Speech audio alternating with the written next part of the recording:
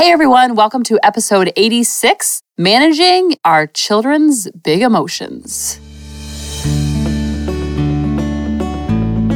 Meet our mom, Kelly Hutchison. She is a life coach. She is a child counselor. She is a teacher. She's a parent coach. And she's a mom to us. She will teach you to stop yelling at your kids. She will teach you to get your kids to listen. She will teach you how to never sleep with mommy guilt again. She will teach you how to be an imperfect mom, so you can help your kids be imperfect too. And have harmony in the home. So I asked for your input since this is our podcast, and the responses were so overwhelming. They were pretty much the same with some variances. And I just want to remind you that you can always email me. A lot of times you'll email me and say, I'm sorry, I know you're so busy. Or I know you get a million emails. Don't apologize for emailing me. When I send out the email on Wednesdays, I want you to reply with, this was my biggest takeaway. Love this one. Didn't like this one. Don't have this problem. You're talking about siblings. I don't have 2 kids. I only have 1, but it was great for when we go on play dates. I want to hear from you. You can hit reply on the email. It's not like you're emailing a big box store. It's me. It's Kelly. I'm just like you. So I asked you all, and I love hearing from you. So maybe I'll just start sending out more polls like, what'd you have for breakfast? How are you feeling? How many kids do you have? What's your biggest pain point? What's your favorite thing about your kids? I might start doing that just for giggles. So I asked you, do you want to talk about managing other people's opinions? How to fail forward to your goals? How to manage your kids' big emotions? How to stop comparing yourself to others? How to break cell phone addictions or other? And a lot of you were all of the above. And you're all in luck because in the future and on our podcast, those are all going to be topics. Those are all topics that I'm preparing for and reading about and studying and taking notes and listening to podcasts about them, looking on Google. I'm doing all the research for the different topics, and those are all floating around in my head right now. So when I get them out on paper and I'm like, okay, which one do I want to tell my brain to focus on first? Because I have them all going on. It's almost like different bank accounts and different notes are going into the different bank accounts. And so as I'm leading up to when I record, I tell my brain, I create think time. I'm like, okay, brain, think about this. But when I'm thinking about all 5, my brain's like, which one do I go to? So with your help, we are focusing on how to manage our kids' big emotions. But that does not mean the other ones are being ignored. They are all coming up. I have notes. I have book suggestions. I have podcast suggestions. I have quotes. I have statistics. This is like the real deal, Camille, okay? I read a lot of books and then I'm your Cliff Notes. So managing your kids' emotions. And I say it every week, but I want to keep saying it. There is a myth out there that either my kids are unicorns or I'm a unicorn or my kids don't have big emotions or I don't have big emotions or David doesn't have big emotions. That we're all just robots and that everything is perfect in our home. Remember, everything in our home is B-.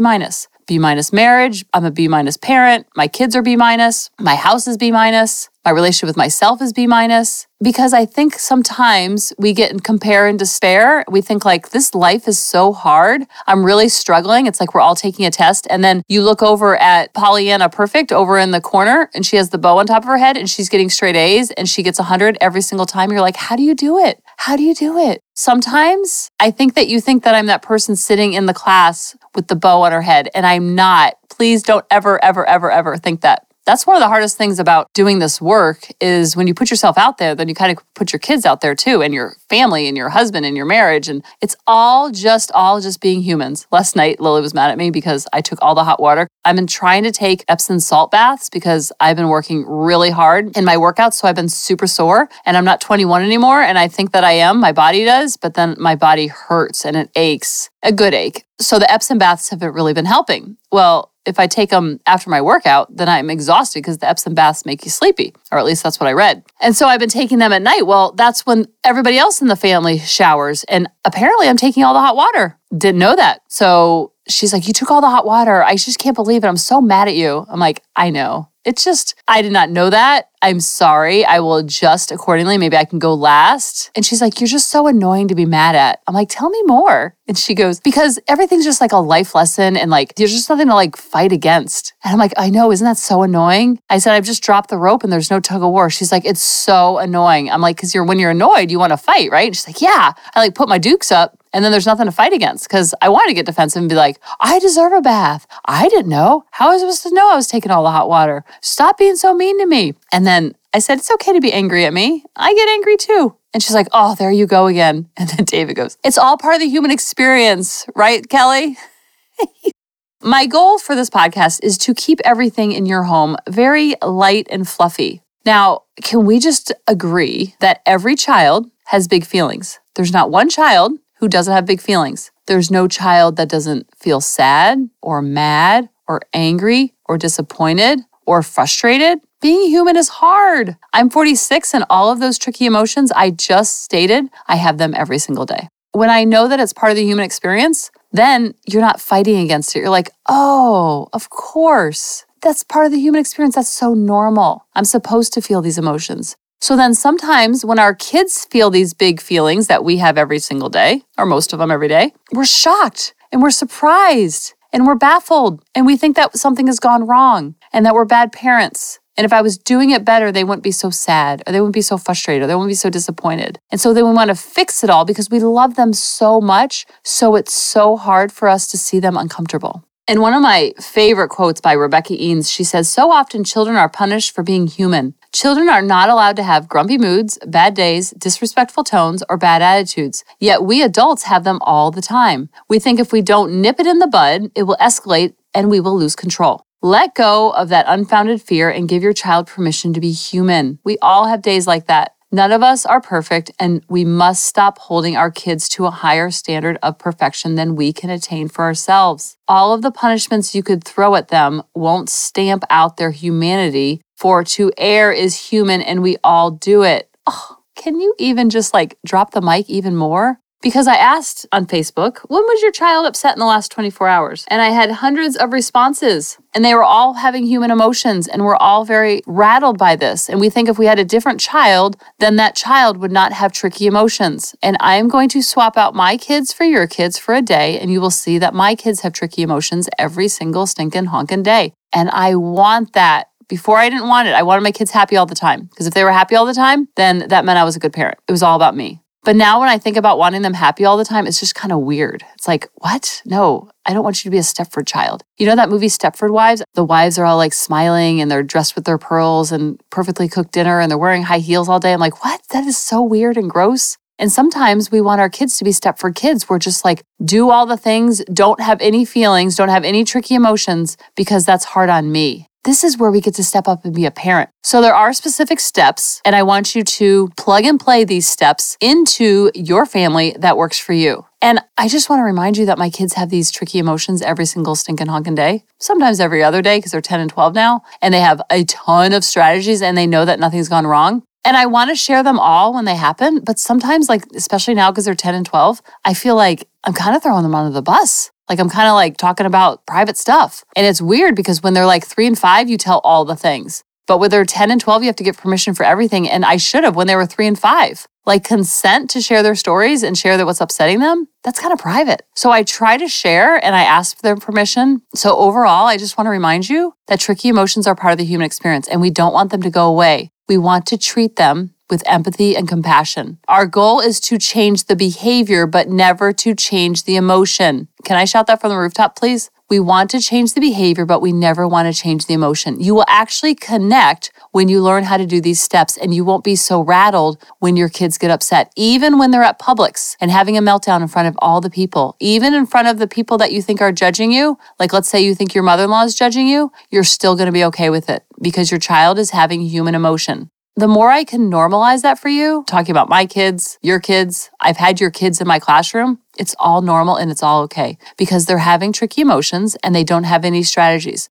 Now, I wanted you to think about all the strategies that we have as adults for managing stress. Because when we think about tricky emotions, we'll just call it stress. We all have stress. Stress means you care about life. And so somehow we think our kids should not have any stress, but they're having stress about different things. So then we start to judge and shame them for being upset about things that they're upset about because we think, well, you shouldn't be upset about that. But remember, they have a tooth fairy brain. What does that mean? Their brains are still very undeveloped. They believe if a tooth falls out of their mouth, that a FAIRY will FLY in your HOUSE, and they'll put money underneath their pillow. So we have to remember who we're dealing with. And that's a good thing. That's what's so beautiful about children, is how young and vibrant and impressionable and silly and full of life and how childlike they are. It doesn't mean you excuse the behavior and allow it. It means you allow the emotion. And how do we do that?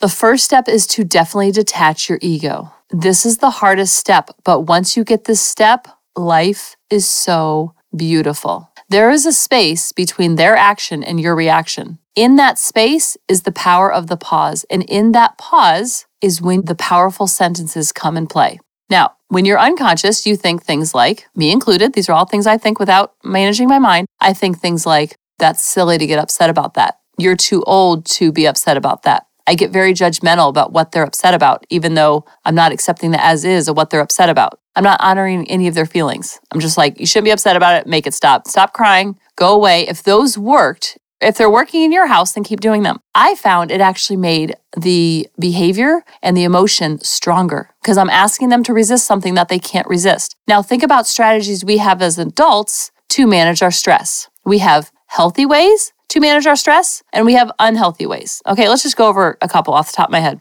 Some healthy ways that we know manages stress. What we eat manages stress. How much we sleep manages stress. How we talk to ourselves manages stress. Exercise manages stress. Journaling our feelings manages stress. Meditation manages stress. Listening to inspiring music. Taking time for ourselves. If we had a chart and we had the good ways of managing stress, those would be all in the good ways. Those are the healthy ways of managing stress. Life is stressful. It's supposed to be stressful. We all feel it in different ways and for different reasons. We also have unhealthy ways of managing stress, which we would put under the unhealthy. You might think they're healthy, but they might go under the unhealthy column. Sometimes we eat our feelings. We don't want to feel our feelings, so we just eat them. Like, I'm just going to have a Twinkie. Twinkies make everything better. I'm just going to have a glass of wine, maybe a bottle of wine, because I would just want to numb out for a little bit. We might watch Netflix to kind of chill and relax, unwind, manage our stress. We might shop to kind of distract our feelings and not really want to feel them. Some people vape. Vaping helps manage the stress. Some people smoke cigarettes. That helps manage the stress. Some people sleep, kind of just like forget about it all. I just don't want to feel this stress anymore. Some people like porn. That kind of takes their mind off. They don't have to have any risk. There's no rejection. Some people watch a lot of TV. Some people, the couch is very comforting to manage stress. Facebook is a great way to manage stress because you get involved in other people's lives and don't have to think about our own problems. Sometimes we do all healthy. Sometimes we do all unhealthy. Sometimes we do a combination of both. But we have strategies to manage stress, okay?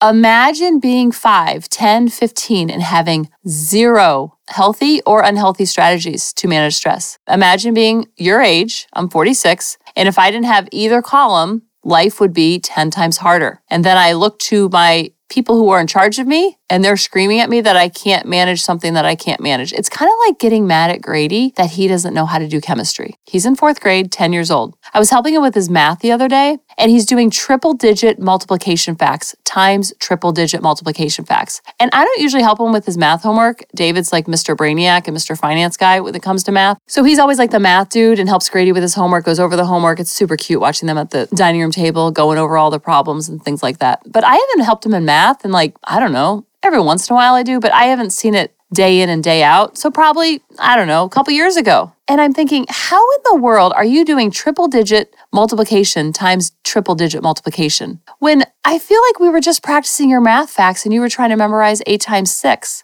How did this happen? Because it happens in levels, it happens with ages, it happens with stages, and lots of practice. So much practice, every single day practice. So the way that we learn math and get better at math is by practicing it. Trial and error, rinse, repeat, rinse, repeat. We don't ever get mad at math. Math gets a little bit harder. It just keeps getting harder and harder and harder. It's kind of like running a marathon. You don't start off running 26 miles. You run 1 mile. Then you run a mile again. Then you run a mile again. Then you're like, I think I might be ready for 1.5 miles. And you build upon it. So we don't get mad at the marathon for being hard. We're just like, oh, I have to build up to this. So the same thing works when we're teaching our kids about emotional literacy. It just doesn't happen. It's not something they're born with it. No child is born with it. I've taught hundreds and hundreds and hundreds of kids. I've counseled hundreds of kids. They are not supposed to manage their emotions. That is not normal. That is not something that they're born with. Grady doesn't know how to do triple-digit multiplication times triple-digit multiplication. How did he learn? I'm not really sure, because all of a sudden he's doing it and it's kind of easy for him. When I was like, 8 times 6 equals 48 was just kind of hard for you just a little bit ago. I just feel like we blinked and all of a sudden you're doing this. How did this happen? The same thing works when we're teaching our kids how to manage their emotions. They don't know how to do it, just like Grady did not come out of the womb knowing how to do multiplication. He had to practice. He had to do it in class. Then he had to do it at home. Then he would have math problems that would come up when he's doing a trivia game. Rinse, repeat, practice, rinse, repeat, practice. You know how many multiplication problems he's missed? A lot. And that's how he gets better. He fails forward. This is good news for our kids. The same thing works with our kids' emotions. I asked the other day, what has your child gotten upset with in the last 24 hours? And all of the reasons are very valid. They're having human emotion. Nothing's gone wrong. I put Lily was crying about her grades. Grady was really mad about losing on his video game. Sarah says that I wouldn't let him have the cardboard off of the Bob Evans macaroni we had for dinner last night. Michelle says the 5-year-old was upset. It's not fair my brother gets to stay up. The 16-year-old was restricted internet use for a large portion of data use in 1 month on video calls and watching too much YouTube.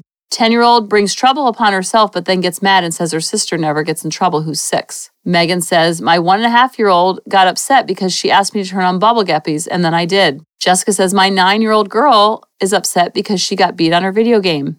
Ingrid says, I told them to go to the bathroom after he was holding his private parts and fidgeting, and how dare I remind him to go to the bathroom. 1-year-old was upset because of the size of the piece of the food. 10-year-old and 7-year-old were having trouble sharing their magnet tiles. 7-year-old is upset every day over having to do homework. Elena says, my 6-year-old said her brother was walking too fast. My 1-year-old said his daddy's not letting him sleep with mommy. Candace says the 7-year-old was upset because her birthday was being over. You can see there's a common thread. So when next time your kids get upset, I don't want you to get upset that they're upset. Some things that come in your mind, just because they come in your mind doesn't mean they're factual. I want to help you in that pause to replace some of those thoughts with different thoughts. I'm going to give you a choice of different thoughts, because detaching is the hardest part. But once you get detaching, life becomes so much easier because you don't go in the red zone with them. Remember, when our kids are upset, it's like they're drunk on alcohol. And if you've ever had someone who's had too much to drink and you're dealing with someone who's drunk, they are not speaking clearly, coherently. They're not in their right frame of mind. So a lot of times, if you've ever had an argument with someone who's had too much to drink, it's like talking to the wall. You're not going to get anywhere. The same thing happens when our kids, they're drunk on emotion and they can't manage. They can't get out without our help. Okay? Again, doesn't make the behavior okay. Doesn't make them turn into snowflakes. It means you're going to teach them what to do in that moment. But you have to detach your ego. For me, it helps me to see them as not belonging to me in that moment. This has no reflection of me. I'm worthy and whole when my kids are upset. I'm worthy and whole when they get straight A's. I'm worthy and whole. Nothing changes. No matter what happens, if they say please and thank you, I'm worthy and whole. If they forget to say please and thank you and they have tantrums at Publix, I'm worthy and whole.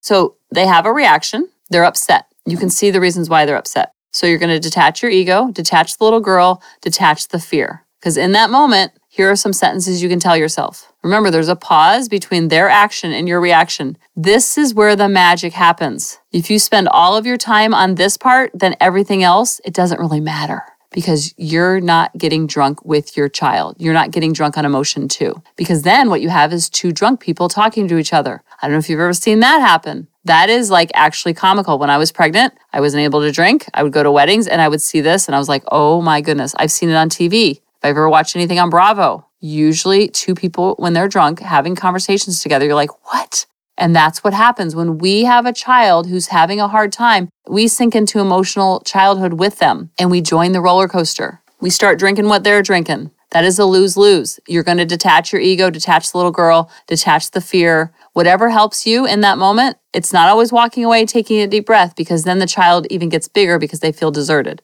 So things that you could say to yourself. In that moment between their action and your reaction, you're going to hear all of your junk thoughts. You're going to hear all of the things that make you react. It has nothing to do with your child. Because if my children were in your house, you would treat them completely differently and not be so reactive to them. If you've ever watched a niece or nephew, if you've ever been a coach of a soccer team, if you've ever been a band leader, If you've ever been a counselor, you've ever been a teacher, if you've ever been XYZ, not in charge of the kids, but in charge of the kids, that's ego-free parenting. So detaching in that moment, but you also want to hear the thoughts that you are thinking, like, she shouldn't feel this way. She's not acting her age. She's always crying. He's always crying. He's always raging. He's always rage quitting. He's always.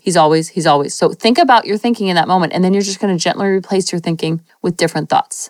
Here are some suggestions, and then you also want to plug in your own. You could say something to yourself like, I'm going to stay calm to help me stay calm. Some people say in that moment, what would Kelly do in this moment? That's a way of detaching. Not that I'm the end all be all, but that helped me. When I was starting, I was like, what would Shefali do in this moment? Think about a really calm parent that you know. My sister's very calm. So like, what would Molly do in this moment? What would Jennifer do in this moment? That helped me. And again, these thoughts are happening so rapidly, and you want to stack your thoughts, because if one thought doesn't come in, then you have other things to back it up. One thing that really helped me when I was trying to get my cool and not lose my cool was, they're a child of God. They don't belong to me. That to me is so meaningful that it works so well. Sometimes I'll even tell Grady, I'm like, you can't talk to me like that. I'm a child of God. No. And he's like, you're a grown-up of God. They're having a hard time versus giving me a hard time. That's very helpful for parents. I'm going to be the flight attendant on this turbulent flight for them. This is my chance to get a mom. I just started doing this one. This one's really helpful. This is my chance where I get to show up as their mom. Their assertive pack leader energy, like Randy Rubenstein talks about. Sometimes I'll think, this is where I'm going to teach them emotional literacy. I wonder what emotion's at the root of this. I also like to think of like, they're coming to me now with an emotion they don't know what to do with, just like when Grady comes to me with a math problem, he doesn't know what to do. That's really helpful. So these different sentences and phrases, practice them during calm waters. So when they hand you the drink and they want you to take a shot of vodka with them, I'm talking figuratively, of course, you're like, no, I'm going to think different thoughts. But this is where the magic happens. I also want you to think about when you're upset and you're having tricky emotions, what do you want from your friends? What do you want from your spouse? What do you want from someone that you call on the phone or even text them? What do you want from them? You want empathy, you want compassion, you want to know that you're not alone, you want to know that this is normal and nothing's gone wrong. Our kids want the same things from us. So it becomes super easy when you don't even look at the behavior, you look at the emotion. What is the emotion here? So when you detach, after you've detached, then you label their emotion. My kids are older, so I give them a choice of 2 emotions. Or sometimes I'll say, that must have been so frustrating for you. Was that frustrating for you? When they're really little, they don't even know any emotions. So feelings charts are really good, so they can kind of point to it. So you're going to label the emotion. If they're older, you give them a choice of 2. This also depends on their emotional literacy skills. If they don't know any emotions, then you don't give them choices. You can ask them, do you feel sad? Do you feel mad? Do you feel angry? The older they are, Lily will tell me, I'm projecting. I'm like, oh, I saw it. It's okay. I project too. When you go into it with empathy and compassion, just like you want a friend to do, then it just takes the sting out of it. Our goal is to diffuse the situation, not add flames. When we accept the as is of every single situation, life becomes so much easier because you're not trying to talk them out of their emotions. I don't know if you've ever been tried to talk out of your emotion. You feel like you're being gaslit. You're like, I'm really upset about that. Or you're like, the lights are too bright in here. They're like, what do you mean? The lights aren't even on. What are you talking about? And you feel like you're crazy and you feel like nobody gets you. That's what we don't want our kids to feel. So you detach, you label the emotion you see, or you give a choice of 2 depending on their age and stage, and then you completely normalize that feeling because you felt disappointed before. You felt angry. You felt lonely. You felt left out. You felt those feelings before. A lot of times we want to fix the emotion. We want to say, it's okay. Don't be nervous. Don't be nervous about that test or that game. Or don't be sad that you couldn't sit with your friends. Should I call the teacher and make it better? What do you mean you didn't get your grades put in the right way? I'm calling the teacher right now. No.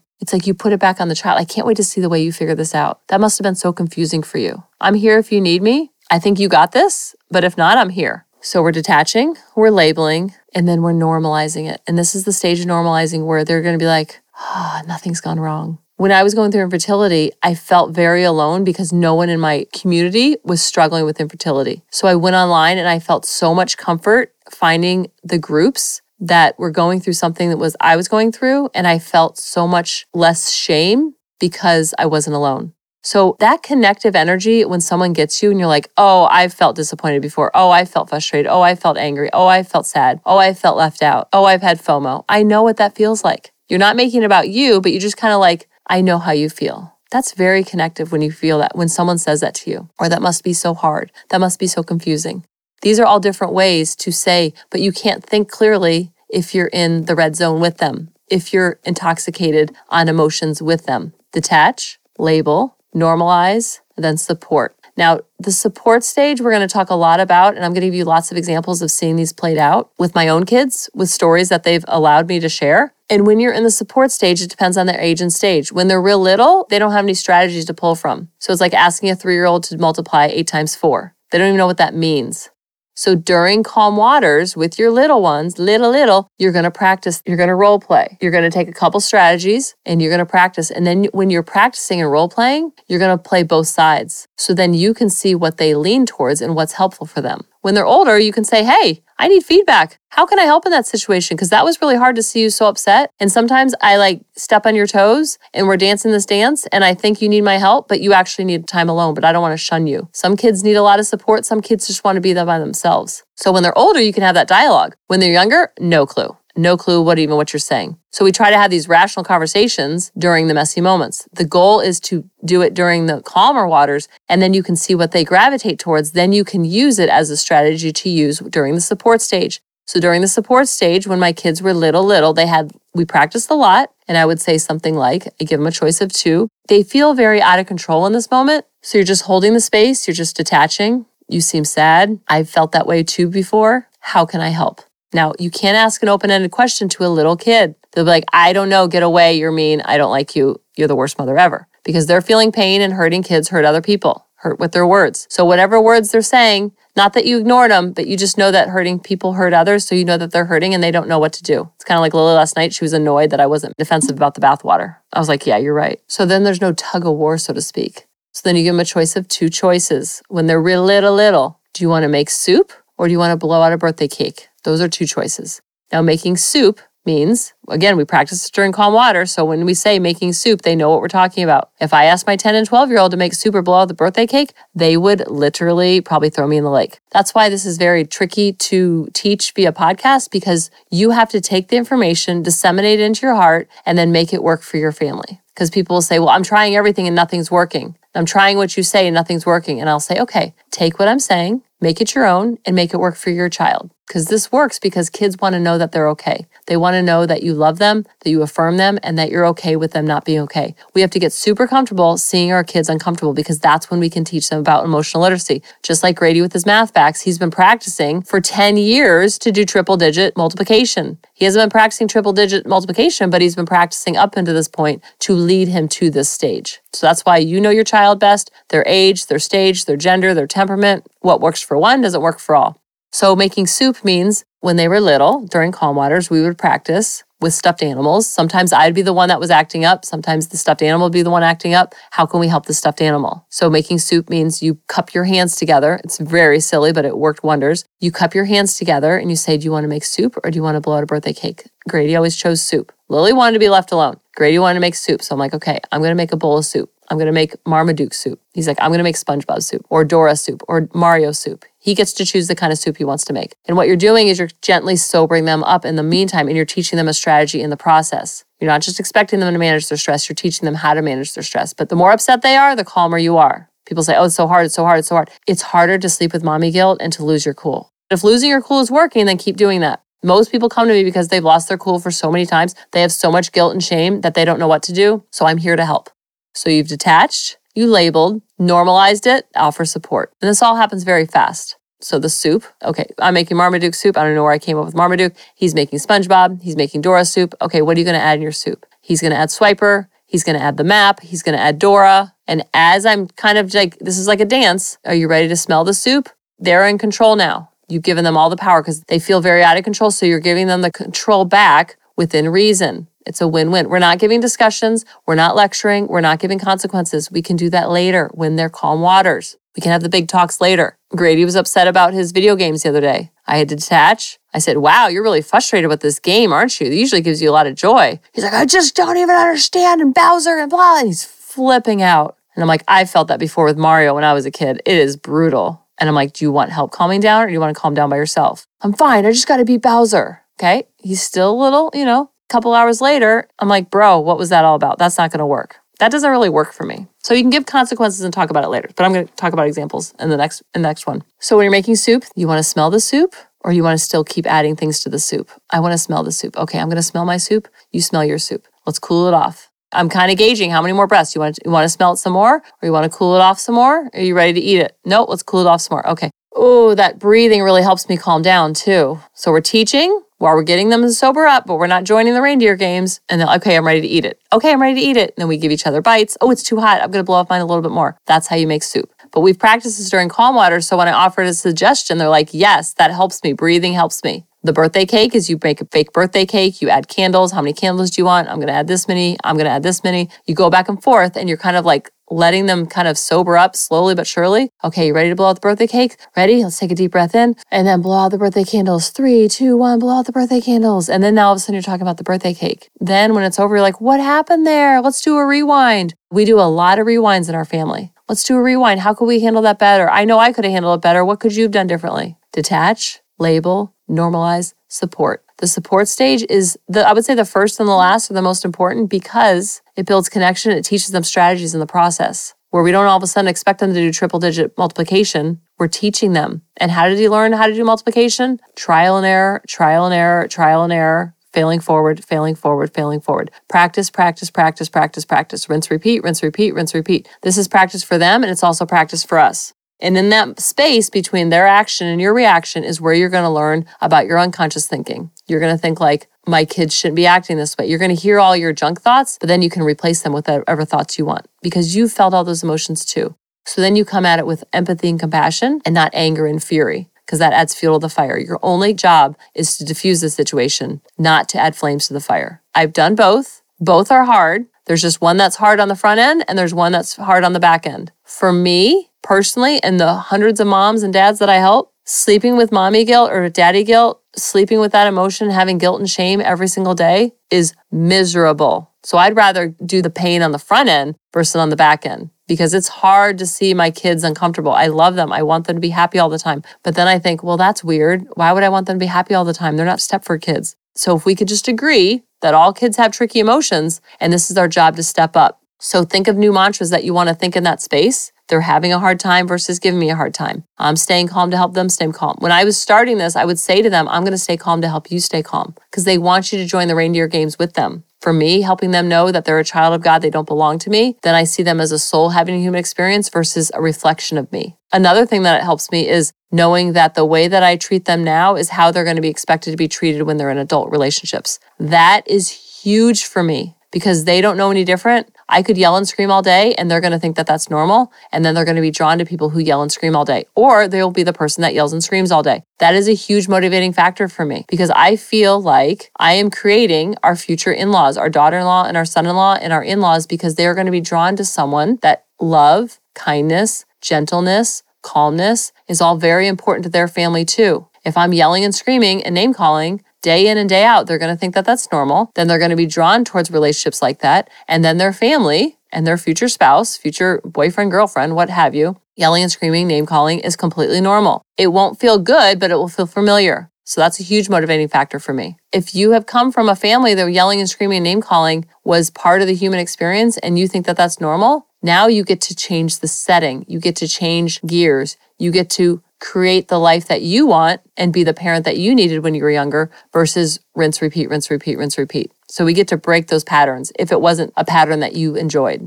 So I spent a little bit longer on these stages and these steps because I really, really, really want you to know these steps. And then I'm going to give you lots of examples of my kids when they're having tricky emotions, what it looks like in our home. Where all emotions are okay, the goal is to change the behavior, not to change the emotion. And when we can come at it with empathy and compassion, like, oh, of course they're feeling disappointed. I feel disappointed too. I know what that feels like. I can do disappointing. I can do sadness. I can do loneliness. I can do feeling left out. I can deal with overwhelm. I can teach about overwhelm because I've felt that emotion too. This we can do together. I got your back. You got my back. We're in this together, palms up, no fists up. And when you soften and you drop down your walls, then they will soften and drop down their walls. And then what's really cool is you'll see them doing it with each other. And this is the number one way to get your husband on board. If you were trying to get a spouse on board or your wife on board, is to model and embody it first, stay on your side of the street. And then he or she would be like, hey, that's really working over there. I'm going to see what that's all about. Versus you need to do this. You should do this.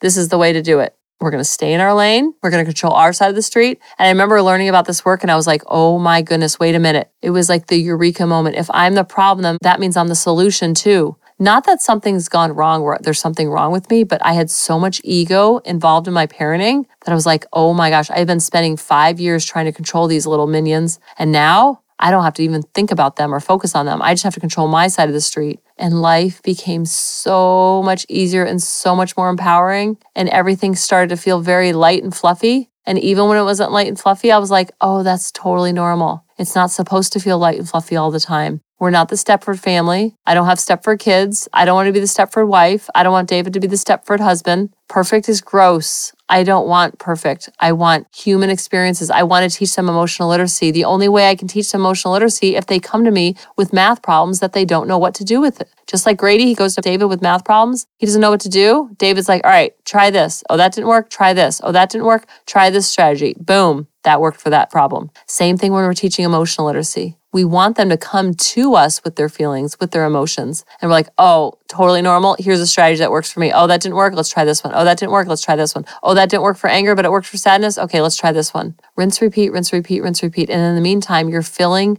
their toolbox with so many tools to manage their emotions. So then when we become 22, 32, 42, and they have these tricky emotions, they're not choosing from the unhealthy side. They're like, oh, this is part of the human experience. I don't need to run from this. I don't need to Facebook from this. I don't need to eat from this. Nothing's gone wrong. This is completely normal. And they accept the as-is of who they are because when they're younger, we're accepting the as-is of who they are. So stay tuned for next week when I talk about examples when Lily, Grady, David, and me all have tricky emotions, how the steps work, and how we actually feel closer after the tricky emotions versus separate and distant after the tricky emotions. I love you guys, and I'll talk to you next week. Bye-bye. Hey mamas, thanks for listening. If you had any ahas, clicks, or those lightning bolt moments while listening, you have to check out my free parenting bootcamp, where we take all of this to the next level and we try to create even more awakenings for ourselves so that we can connect more with our kids and never yell at them again. You can sign up at www.coachingkelly.com. And if you really want to fill up my love cup, send me an email of what your aha was, what your click was, what was that lightning bolt moment while you were listening. I want nothing more in life than for you to have harmony in your home and to learn how to be an imperfect mom like me, which allows your kids to be imperfect too, each and every day. Thanks for listening.